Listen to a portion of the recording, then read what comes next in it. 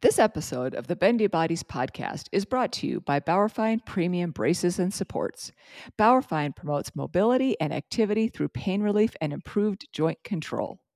It is a journey, and it's a very steep uphill slope initially. But once you get there, once you figure out what regimen is going to work for you, whether it's only lifestyle and supplements, or maybe and diet, or maybe it's superimposed on that medications. Once you figure it out, hopefully that will carry you through and improve your headache severity and frequency, but also your quality of life. That's what we're talking about here is your quality of life. And so find a provider that you feel comfortable with who can walk you through this journey.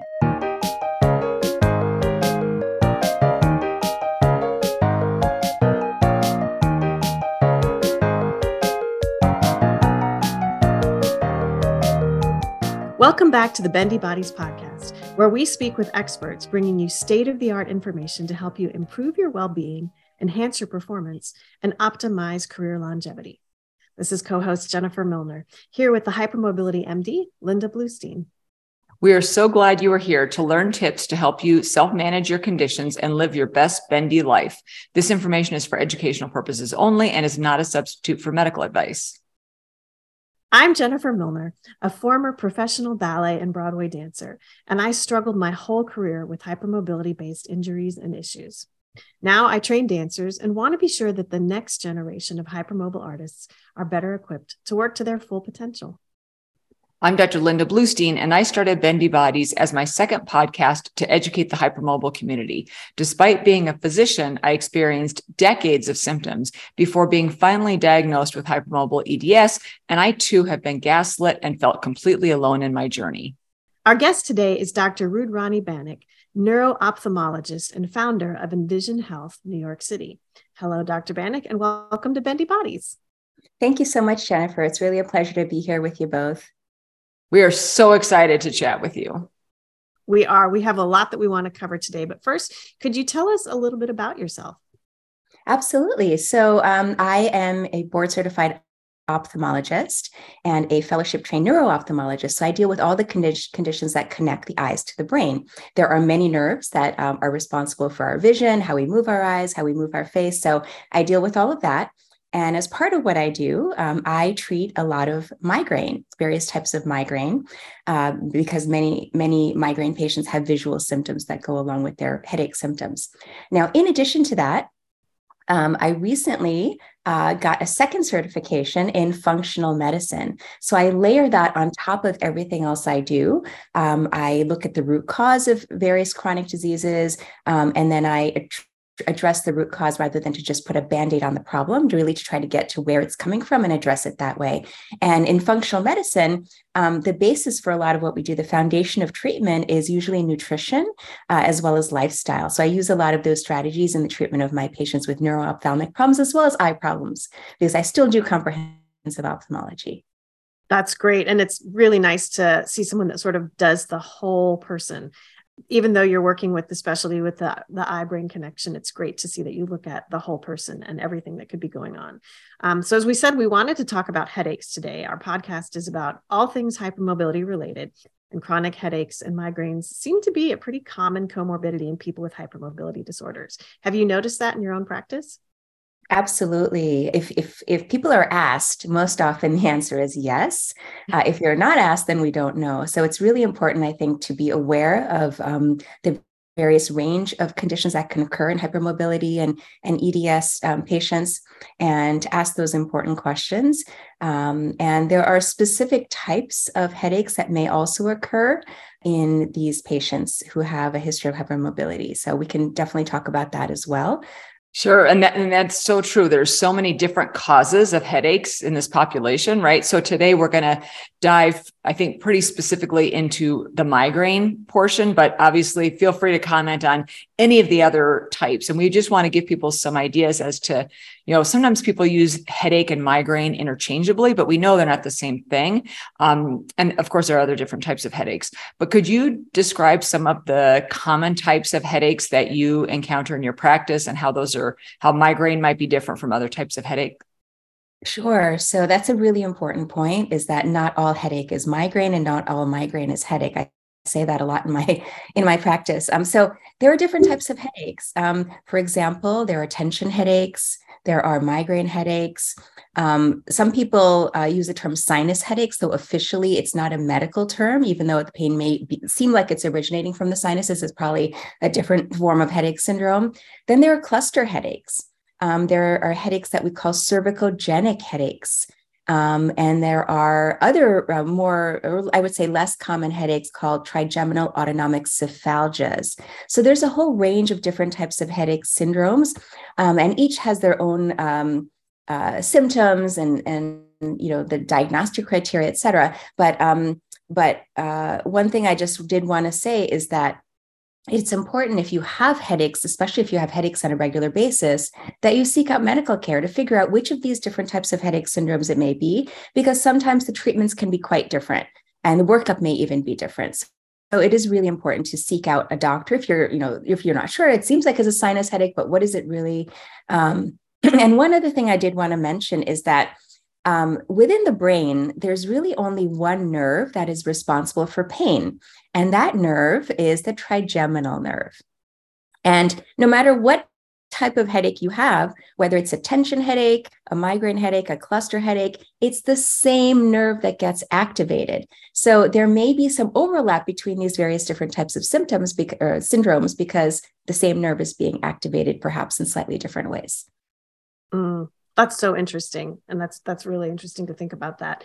And as we're talking about this, and we're talking about the importance of going to see a doctor and getting looked at, we're not talking about the casual, brain freeze or hangover headache or, any of those sorts of things that can happen. Or if you have a sinus infection and you've had a headache and it clears up and goes away, we're talking about some sort of chronic headache pain or something that seems to recur somewhat regularly. So it's important to make that distinction for everybody so nobody feels like they have to run out and go see a doctor just because they had a little too much to drink the night before. So how do you diagnose migraines versus other headaches? Yeah, that's a great question. So there are specific criteria for migraine. And so I always tell people, you may self-diagnose yourself with migraine, but definitely see a professional. And so what are these criteria? Well, first of all, there needs to be at least 5 attacks of a particular type of headache. And this type of headache usually is unilateral. So one side of the head, maybe behind the eye, extending up, sort of one hemisphere of your head. It tends to be of a throbbing nature or a stabbing nature. So just kind of a pounding. Some patients describe it as a pounding sensation. And usually the episodes, there are 5 episodes total that are required for the diagnosis, but each episode can last anywhere from 4 to 72 hours. So that's much longer than your typical hangover headache or, tension headache, et cetera. And then not only that, there are additional criteria that need to, or symptoms that need to occur during the headache.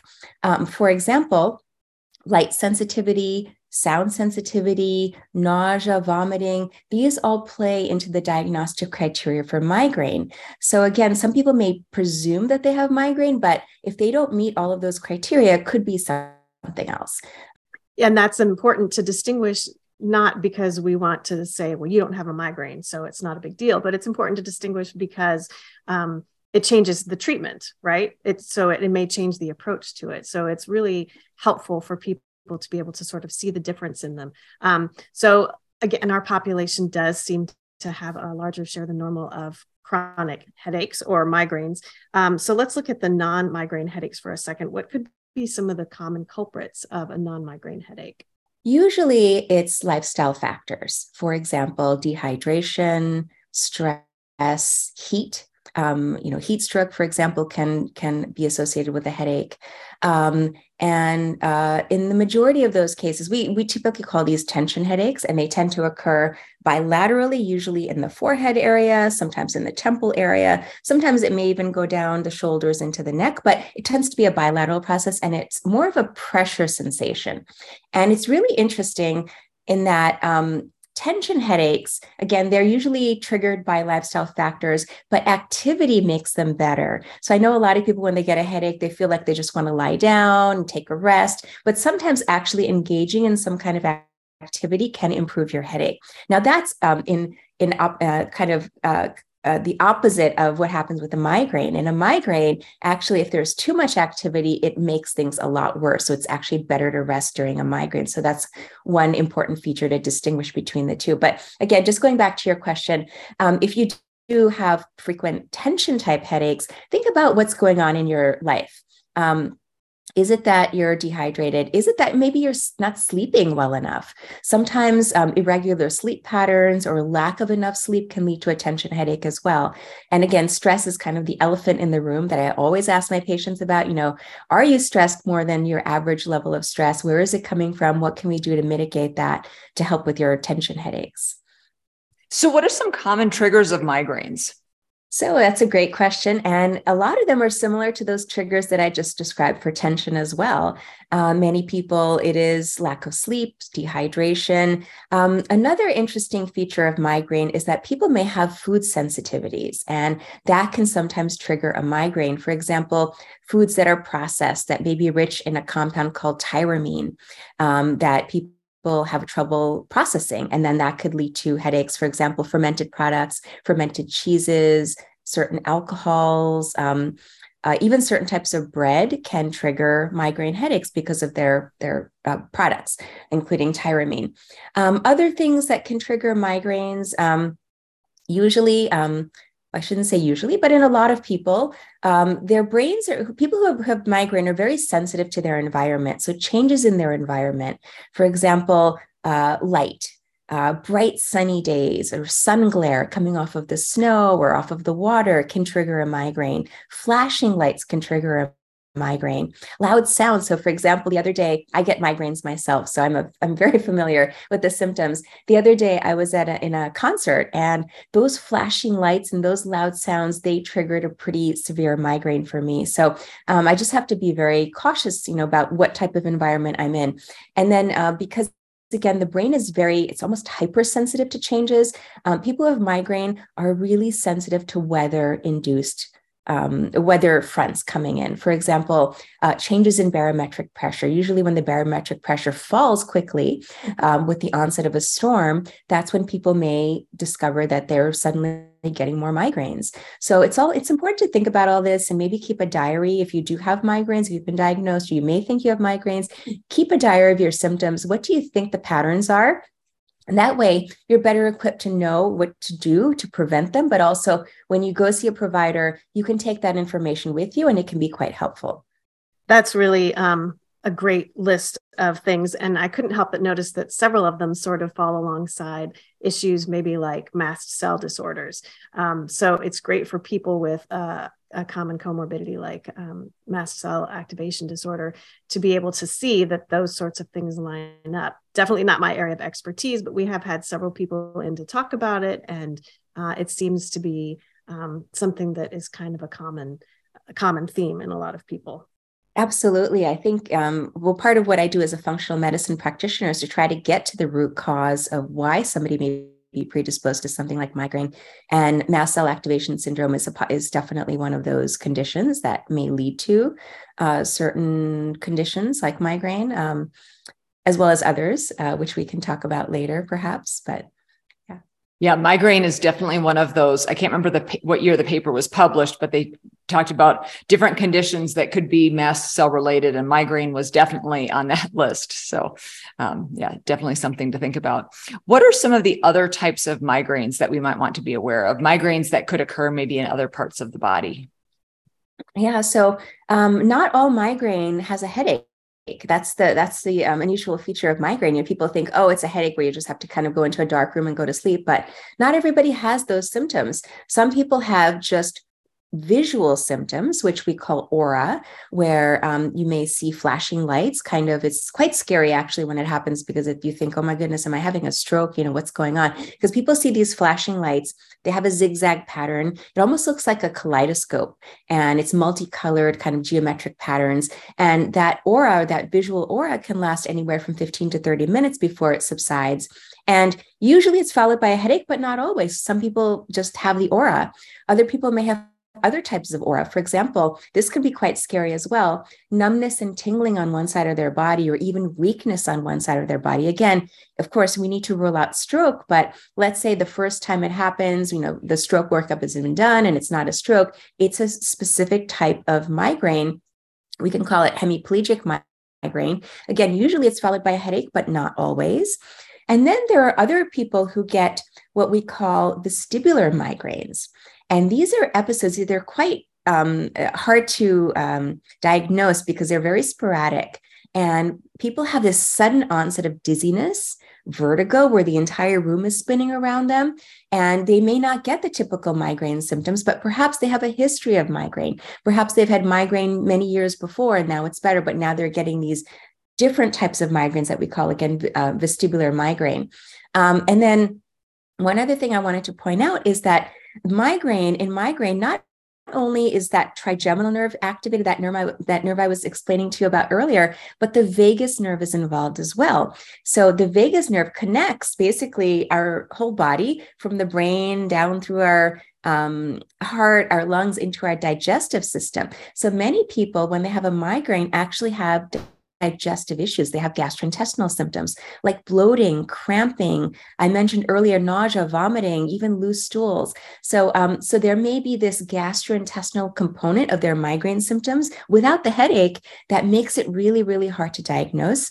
And actually, in children, the GI type of symptoms is much more common than the headache. So many kids will actually have those symptoms and have this huge gastrointestinal workup with endoscopies and colonoscopies and biopsies, and everything is negative, and it may actually end up being a form of migraine. So I think it's important for people just to realize that it's a spectrum and it's not just the headache. It can be many, many different manifestations. Which is yet another reason why it's so good to go in and get things checked out. And it's great to go to a doctor who is open to try to sort of explore everything and figure it out. I've had 2 dancers diagnosed with what they called stomach migraines, as you said. And like you said, there was a huge workup trying to figure out what was going on, what it was. And they're both pre-professional teenagers. And that was the diagnosis. So yeah, it's as you said, not every migraine is a headache and not every headache is a migraine. Yeah, it can be very elusive, especially when there are these unusual symptoms. And sometimes it's best to actually go to see a headache specialist. You can start with your primary care doctor, but it's sometimes best to see a specialist who deals with this on a regular basis. Mm-hmm. So if someone suspects that they do have migraines, what steps would you suggest they take to get relief? Sounds like the first step to you would be to go get it checked out. Yes, get the diagnosis, make sure it's not something else. There are more serious brain issues, neurologic issues that can mimic a migraine. So definitely you want to make sure it's not one of those things. I always start with, I have patients take a headache diary to try to figure out what their triggers may be. And I always start with the things that they can control. So if they know that dehydration leads to their migraines, stay extra hydrated, especially if you're going to be doing any kind of physical activity, strenuous activity, make that extra effort to hydrate aggressively. And I always try to approach things more holistically before starting a medication, prescription medication. So I always talk to patients about things they can do, maybe some dietary changes. If they think that they're sensitive to certain foods, eliminate those foods. Again, those processed foods or foods high in sugar content, perhaps foods rich in tyramine, try to exclude those foods, see if that helps. And then I'm a big believer in certain supplements for migraine. And there are studies to back this. There are many studies to show that people who have migraine do benefit from certain supplements, including magnesium, which is a huge benefit for many of us for other reasons as well. Most of us are magnesium deficient, so it's good to take a supplement. Also B complex, particularly B2, which is riboflavin.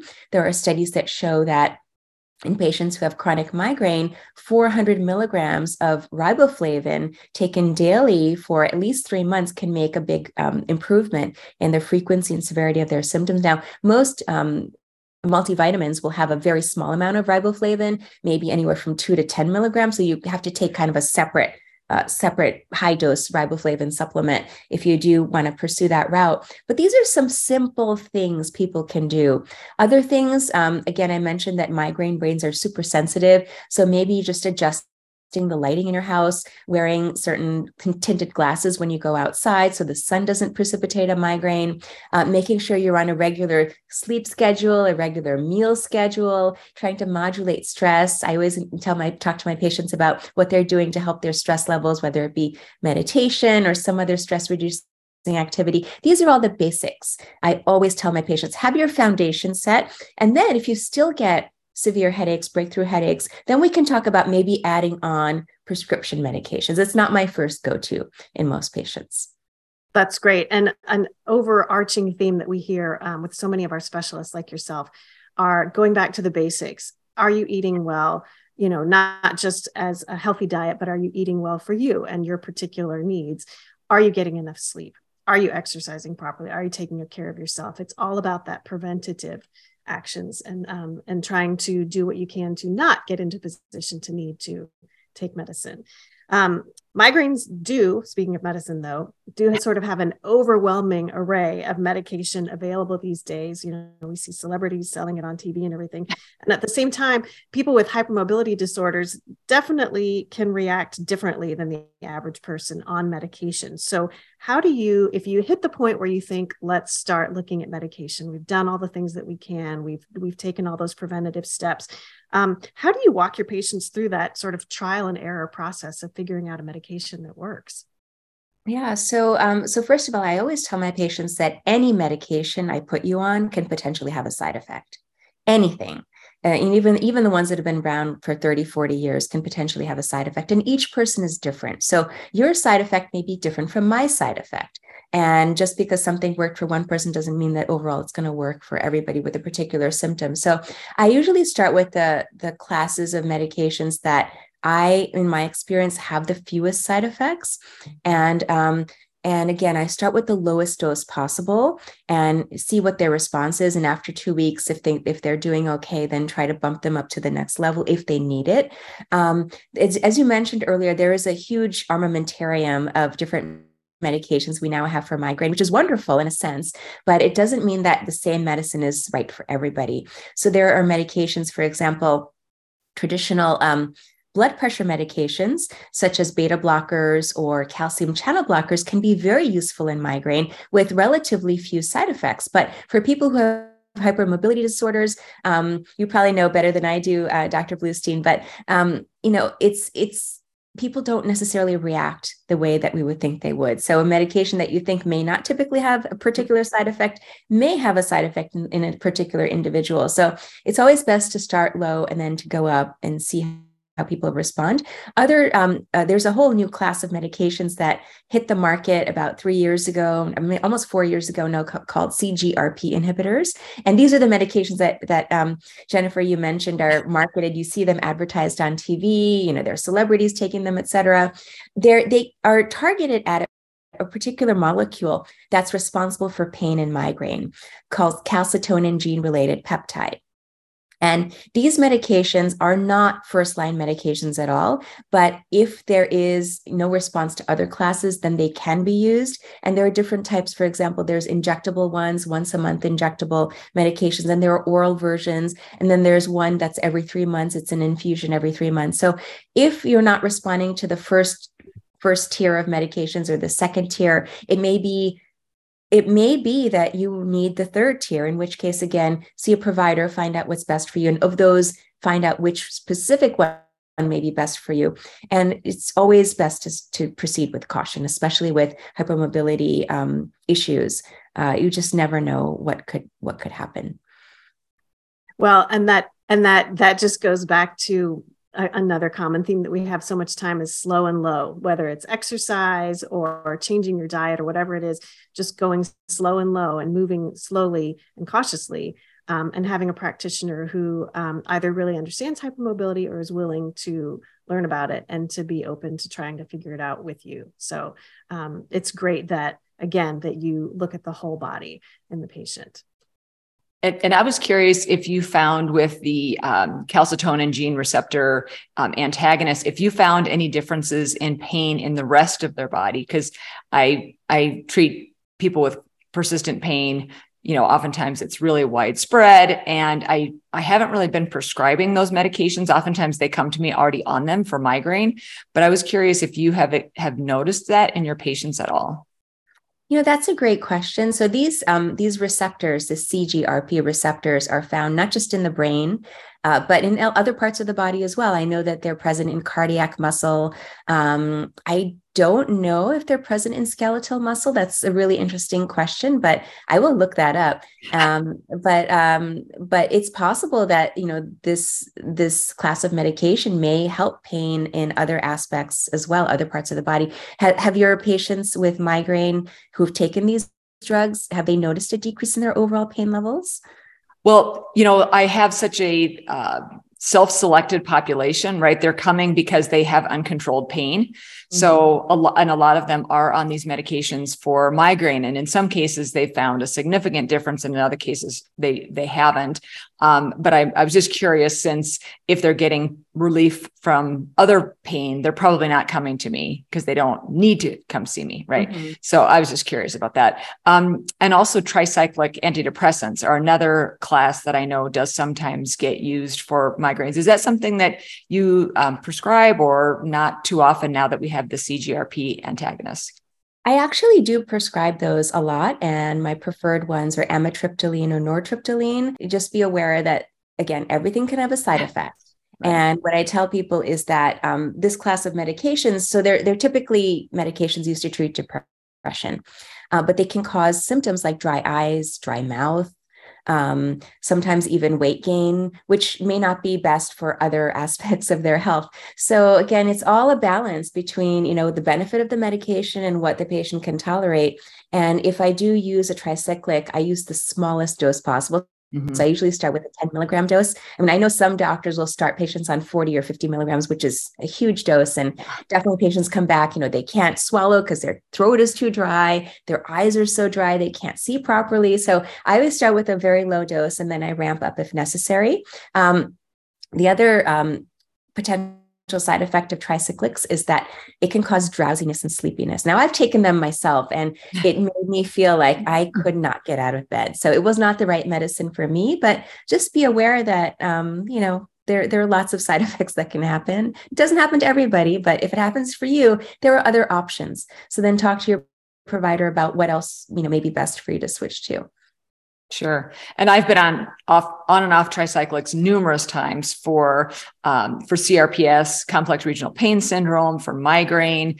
We use low dose for POTS, which is a form of dysautonomia. So I was just curious to ask about that specifically, because that's something that I see prescribed a lot. And I totally agree about starting with a super, super low dose and then going from there. When people tell me, oh, I tried such and so and it didn't work, and I usually ask them, well, what dose did you get? Because that makes all the difference. If somebody prescribed, like you said, like 40 milligrams and you didn't do well and you had a terrible morning hangover, it could be the dose, not the drug. So.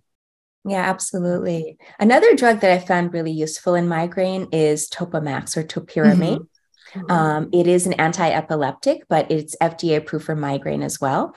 And the benefit of Topamax is that, it has many different mechanisms of action, but in certain patients, now this is kind of getting off to a slightly different topic, but certain patients who have high pressure in their brain, a condition called IIH, they do benefit from Topamax because it helps their headaches, it helps to decrease the fluid produced by the brain, and it also helps with appetite suppression. And many of these patients are overweight, so it helps with weight loss for them as well. So there's, again, lots of different medications and different indications or different types of headaches that may be better suited to certain medications. I'm glad you mentioned that, because high pressure headaches are something that, both high pressure and low pressure, because they can get CSF leaks and get low pressure headaches. But some people with Ehlers-Danlos or hypermobility spectrum disorder, they can end up with high pressure headaches. So I'm glad that you mentioned that. That's a great tip to share. Yeah. So thank you. So what about some of the other supplemental things like physical therapy, exercise, working with a nutritionist, working on their sleep? What kind of things along those lines do you use? Yeah, so in some patients, they have headaches that actually start at the base of their neck and sometimes either go down into their shoulders or go up into their head. And these are headaches that we call cervicogenic headaches. And I do know that their cervicogenic headaches are much more common in the hypermobility EDS population, just because of craniocervical instability with ligaments and joints, et cetera. So it is important, if you do have headaches that are kind of focused here, or they start here, to consider getting physical therapy. Chiropractic therapy can sometimes be very, very helpful. Myofascial release can be helpful. Sometimes even acupuncture, acupressure. So I try to incorporate these modalities depending on what the patient's symptoms are and what their response is to their previous treatments. And oftentimes, adding on a different member to their care team, for example, a physical therapist or an acupuncturist, can make all the difference in really getting them to longer periods of being pain-free. So definitely, if you have that, consider, a referral or ask for a referral. The other thing I would say is that I am a big believer in essential oils. And I don't know if either of you have experience with this for pain or headache syndromes, but I found that essential oils, especially when there are cervicogenic headaches or sometimes even tension headaches up here, they can really help to modulate the pain and decrease the pain. Now, whether it's aromatherapy, whether it's penetration from the skin into, muscles, relaxing them, I'm not sure. But for example, I've used peppermint, lavender, and frankincense. Those are kind of my go-to essential oils. Again, these are used topically in sparing amounts, not a lot, because you don't want to overdose. And I know some people take them through capsules, but I would be very cautious with that because sometimes it can cause GI side effects. So topically or even inhalation has worked very well for a lot of my patients who have these types of headaches. I will say that I have used them as well. I also get migraines and tension headaches. And I have found the peppermint to be helpful for the tension headaches. And I have actually used, I don't know if you've tried it, but it's Howood, Howood has been a great essential oil for me for headaches as well. Oh, I haven't tried it, but I will definitely look into it. Thank you. And again, those are the types of things that people should proceed cautiously with, because one person's deep love of lavender may be somebody else's MCAS trigger, right? So, everything affects people differently. Yes, and many people who have migraine are sensitive to smells as well. So they may actually be triggered. Their symptoms may be triggered by some of these essential oils. So, right, exactly. So what tips do you have for people who might be struggling with headaches, trying to figure it all out, but are also they're really struggling with trying to get the care that they need? Yeah, that's a great question. And unfortunately, there aren't that many headache providers per population in the United States. There's a mismatch between the prevalence of headache syndromes and the specialists who can help. So there are now a lot of telemedicine options, which were not available before. I think this is one of the pluses of the pandemic that we realize is that there's a lot more access to providers through telemedicine and people who've been trained in headaches. So I know that there's online platforms where you can get hooked up with a provider in your area. If you're not able to get an in-person, sometimes headache doctors are booked out 3 or 4 months. It's really crazy that, there's such a long wait to get the care that people need. So I would seek out maybe a telemedicine option. And, a lot of people, this is, kind of unfortunate that this is the case, but a lot of people use the emergency department as their go-to for severe headaches. And, that's not the ideal kind of way to manage your headaches. Try to get a provider that you can develop a relationship with, that you can see on a regular basis, rather than to go into an emergency department for, those, severe, headaches that just are not breaking. It's best to try to address them before they get to that severe stage. Now, of course, if you do have, a really severe headache that's lasted 3 or 4 days, it's just not getting better, absolutely maybe go into your local urgent care or emergency department. Sometimes there are infusions that can be given to break that headache cycle. So I'm not saying don't do it, but really reserve it. Don't use it as your standard, access to care. I had an infusion of DHE after having a migraine that lasted for a very, very long time. And I was in the hospital for several days, and that was rough. But I do have a follow-up question about imaging. It seems like patients that I see, it is so common that they have different kinds of head pain. And some of them have had quite extensive imaging and others have had none. Like I had a patient the other day who says she's had head pain since she was 8. She's now in her early 20s and mom says she has never had a scan ever of her head. So what do you think in terms of indications for imaging? Yeah, so if there's anything unusual in the history, I will image without a doubt. If there's a new symptom, especially things like numbness, tingling, these are kind of unusual symptoms that really should be worked up with imaging. And if you're going to get imaging, my go-to is always an MRI of the brain rather than a CAT scan, because the MRI technology is it's much better resolution, high resolution of soft tissues. Now, if you're looking for more structural issues, for example, joint issues or sinus issues, for example, then CAT scan may be the better modality. But in the vast majority of patients, an MRI is really the best choice. Now, in some cases, for example, if someone has high pressure in the brain, we were talking about this earlier, this condition called IIH, which is idiopathic intracranial hypertension, I will also get an MRV. Which is an MR venography, looking at the veins that drain the brain to see if there's any obstruction in those veins. And sometimes, yes, there is a structural issue. And so we can, it's important to know that it's there and then to address it appropriately if it's significant. In some patients, especially if they have a lot of cervicogenic pain, neck issues, shoulder issues, I will get an MRI of the spine as well, the C-spine, because that will best show if there's any kind of joint, dislocation, subluxation, herniated disc, all those types of things that it's important to know, because perhaps the treatment would be different and not your standard migraine treatments or tension headache treatments. It would be something different. So I think it is, there is a role for neuroimaging. But then again, not every patient needs to have neuroimaging. So for example, many patients come in with new onset, let's say it's a young woman in her 20s or 30s, new onset visual aura, they've seen those flashing lights and they get the headache afterwards. If it's a stereotypical symptom like that, where there's aura followed by headache, I typically don't get the imaging. Of course, I do an eye exam to make sure that there's nothing else suspicious, that the optic nerves are not swollen, that there's nothing else going on in the retina that may have caused those symptoms. But as long as that's normal, typically I forego the scan. But certainly, like what you were describing, an 8-year-old with chronic headaches who's never been imaged, I probably would image in that case just to make sure there's nothing structural that's responsible for the headache. So it needs to be decided on an individual basis. My threshold is usually pretty low to image. I don't want to miss anything, especially if it's something else that can be treated. That's great. And one of the things that we sometimes see with people with hypermobility disorders might be like a Chiari malformation or something along those lines. So there can be a whole bunch of different things that could be causing head pain. And that imaging can be really helpful to find it. So that's great that you have some sort of a low threshold without automatically sending every single person to go get that MRI when they first walk in your door. Yes, it's selective, but I have a low threshold.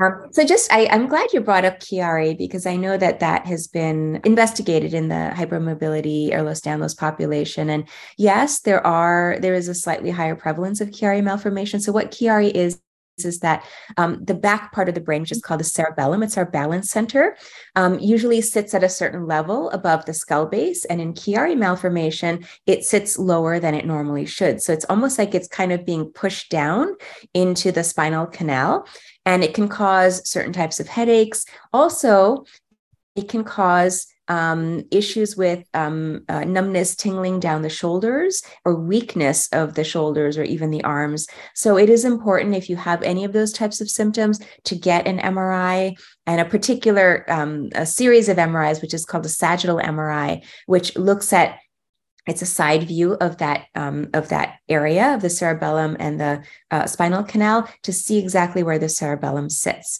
And sometimes we also get a spinal MRI as well, just to look for any other changes in the cervical spine that can be seen with Chiari. So absolutely, if you have those types of symptoms, I think it is really important to get that imaging done.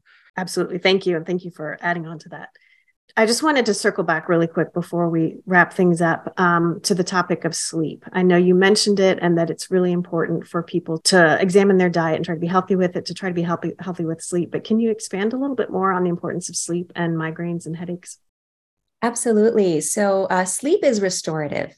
It's our body's time to reset and recharge, and we need to have an adequate amount of sleep for all of our generalized health, not just for headaches and migraines, et cetera. But people who are prone to migraines are very sensitive to irregular sleep patterns. And so, what I always tell my patients is, first of all, how do you know if you're getting an adequate sleep? Well, when you wake up, you should feel refreshed. You should feel ready for the day. You shouldn't feel like you want to go right back and go under the covers and back to sleep. So you should feel like you're reset and recharged. And it's also important for people to have a regular sleep schedule. So, for example, and I'm guilty of this, I'm still working on this myself, of going to sleep at the same time every night and waking up at the same time every morning. Because again, migraine brains crave regularity. And when there's an irregular pattern, whether it be sleep or diet or stress or exercise, that's when people are more predisposed to migraine headaches. So try to go to bed at the same time every night, wake up at the same time every morning. And that's regardless of whether it's a weekday or weekend. It's harder when you're traveling across multiple time zones, but if it's possible to try to maintain some kind of regular sleep pattern, even when you're traveling, it's really, really important. Also, try to have your sleep environment be really dark as possible, because again, people who are migraine prone are sensitive to lights. So for me, I know when I was younger, I didn't really care about having any kind of blackout curtains, but now it's absolutely a must. I have to have those blackout curtains, because even like a sliver of light coming in will prevent me from going to sleep, easily, or it may even wake me up too early. If the sun's coming up super early, it may wake me up and then it'll disrupt my whole day. So, so just think about those small things as well. That's great. And I will say I use a sleep mask because I have gotten to the point where I just want complete blackness when I'm trying to sleep. But it's so important. And we always go, yeah. Like we know it's important, but we really need to pay more attention to that because it's something we do have control over. So at the risk of starting a completely separate podcast episode now, I just wanted to really briefly talk about sort of the connection between the eyes and migraines. We know a lot of people with hypermobility disorders can have ocular issues. So maybe you could just speak so fast on that, and we will have to have you back to dive into it deeper. Sure. I would love to. I'd love to come back. I love sharing this information because I think a lot of people don't realize these connections. And when they hear about it, they put it together like, oh, the light bulb goes off. I'm like, okay.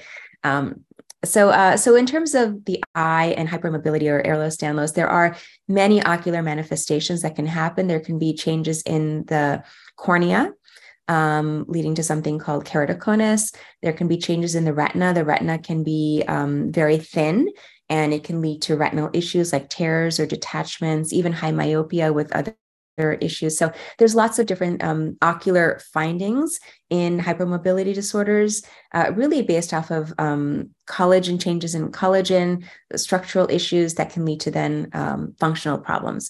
So I would love to, come back and delve really deeply into that, because I think it's something people should be aware of. Some of those eye issues and symptoms that may occur in hypermobility disorders. So I've also noticed the connection between, especially for people with tension headaches or cervicogenic headaches, the connection between how their eyes work and how they move, and their headaches. And when I do training with my dancers, sometimes I will do like the saccades and things like that, and they can trigger headaches for them. And that lets me know we need to start working on, as crazy as it sounds, eye mobility to try to loosen up all that connective tissue at the back of the head. And when they are working on that regularly, then they get less headaches. So it's a really interesting connection to me. Yeah, I actually have a patient who's a physician as well, and she has Ehlers-Danlos, many issues throughout her life, but she developed trouble moving her eye, and she felt this tightness in her eye socket. And every time she would move her eye in a particular direction, that would trigger pain. It would trigger pain down into her nose, into her cheekbone, and then eventually would just travel down her neck into one half of her body. So it was all connected. I think definitely it's important to consider all those connections between also the tissues in our eye socket with the rest of our body as well. So I'm so glad you brought that up. Absolutely. So we've talked about migraines and headaches, and we talk about a lot of the things that people commonly use. There are a couple of things that we don't always think of, though. If you could speak really briefly on, there's a new set of devices out that are meant to stimulate the vagus nerve. If you could talk about that, and also the use of Botox in treating migraines and headaches. Yeah, I'm glad you brought this up because I know a lot of people do benefit from these modalities. So these are called neuromodulatory devices, and they basically are used topically. For example, Cephaly is one of the devices. It's a device that goes across the forehead like this, and it's believed to modulate the nervous system through the vagus nerve. So that's one example of a device. There's other devices. Off the top of my head, I don't remember all the names because there's always new ones coming out, but there's one that people wear on their wrist. There's another one that goes on the neck. So there are various devices that are FDA approved for migraine that have this neuromodulatory mechanism of action. Now, you also mentioned Botox. So yes, Botox can be used for migraine. It is FDA approved for migraine.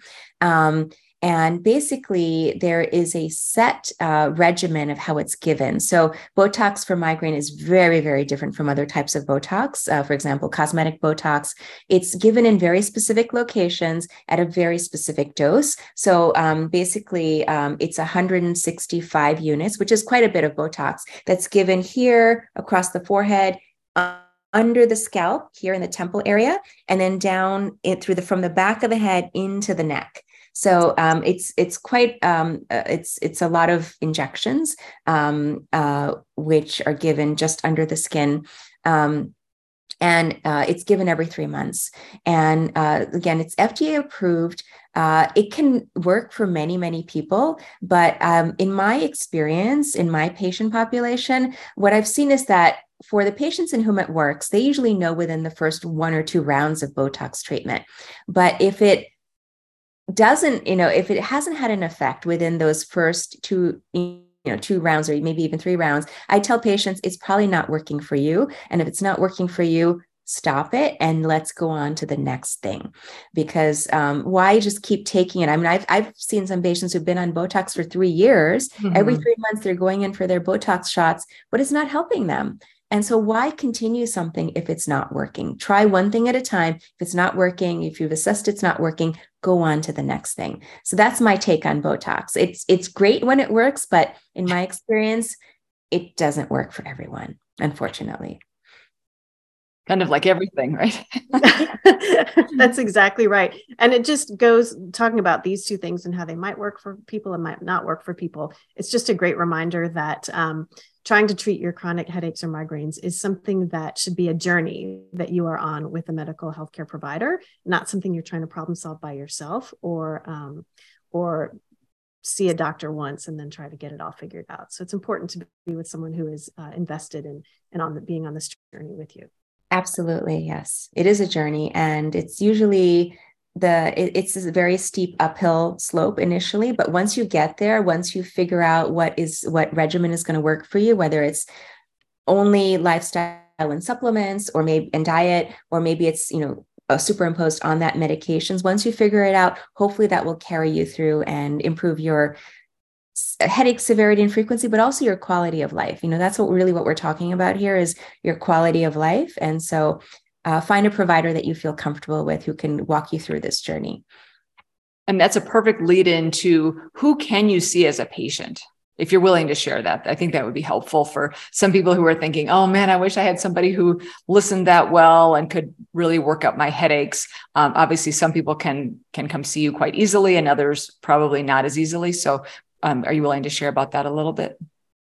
Yeah, absolutely. So as I was saying earlier, there's really a dearth of headache specialists in the US. It's really hard to get an appointment. Sometimes it can take 3 or 4 months to get an appointment, a new patient appointment. So you can maybe see your primary care doctor. You can see a family medicine practitioner, or if you're lucky, you can get in to see a neurologist who specializes in headache. There are many platforms now that offer telemedicine visits, which is great.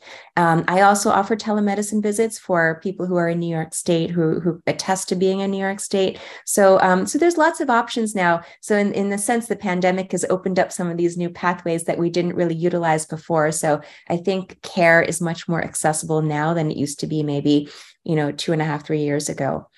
Absolutely. This has been so incredibly informative. I've taken multiple pages of notes, and I can't wait for this episode to come out so our listeners can hear all that you've shared with us. Was there anything that we didn't get to that you wanted to make sure we covered? I think we covered a lot, with this, when we're talking about sleep, I was thinking about bringing up blue light and circadian rhythms, but I thought maybe that would be a whole other, Pandora's box that we're opening up. So we didn't talk that much about it, but it is something I always counsel my patients on. And nutrition, I'm a big advocate of a healthy diet for vision health as well as brain health. And I do have a book coming out soon that I just wanted to kind of just mention briefly. It's called Beyond Carrots, Best Foods for Eye Health A to Z. And it's getting the concept across that it's not just one particular food we need to eat to keep our eyes healthy or our bodies healthy. You have to have the whole spectrum. And this is also true for people who have any condition, including hypermobility disorders, is that you really need to nourish your body with a diversity of nutrients from various sources, mainly plants. And so that's what my book is about. And if anyone's interested in ocular nutrition and how you can best support your eyes, please take a look at that. That's exciting. Thank you. We'll make sure to put the title of that in our show notes so that people can find that and be able to get to it. And the whole eating a full spectrum is so important. Our Bendy Bodies team member, Kristen Koskinen, who's our resident dietitian and nutritionist, talks about that all the time. There's not just one miracle thing that's going to fix it. So it's not just carrots, right? For the Exactly. eyes, the full spectrum. Exactly. Well, so we'll have the book in our show notes, but where can people find you? So thank you for that. My website, which is my full name, www.rudranibanikmd.com. And I'm also very active on social media. So I think we had connected through Instagram. So I'm on Instagram at dr.ranibanik. And I also have several Facebook groups that your listeners may be interested in. One is called Envision Health, in which I share lots of tips about general eye health. And another is called Eye on Migraine, where I share a lot of migraine tips. So if you do have migraine, please check that out. It's a private Facebook group, and I'd be happy to welcome you into the community. So absolutely. Excellent. That is great. And I bet you will have some new subscribers after this comes out. Well, you have been listening to Bendy Bodies with the Hypermobility MD, and our guest today is Dr. Rudrani Banik, neuro-ophthalmologist and founder of Envision Health, New York City. Thank you so much, Dr. Banik, for being here and sharing your knowledge with us. Thank you. It was really a pleasure speaking with you both. If you love what you learned, follow the Bendy Bodies podcast to avoid missing future episodes. Screenshot this episode, tagging us in your story so we can connect. Our website is www.bendybodies.org and follow us on Instagram at bendy_bodies. We love seeing your posts and stories, so please tag us using #BendyBuddy. Please leave a review and share the podcast to help us spread the word about hypermobility and associated conditions. This information is not intended to diagnose, treat, cure, or prevent any disease. The information shared is for educational purposes only and is not a substitute for medical advice, diagnosis, or treatment. Please refer to your local qualified health practitioner for all medical concerns. We will catch you next time on the Bendy Bodies podcast.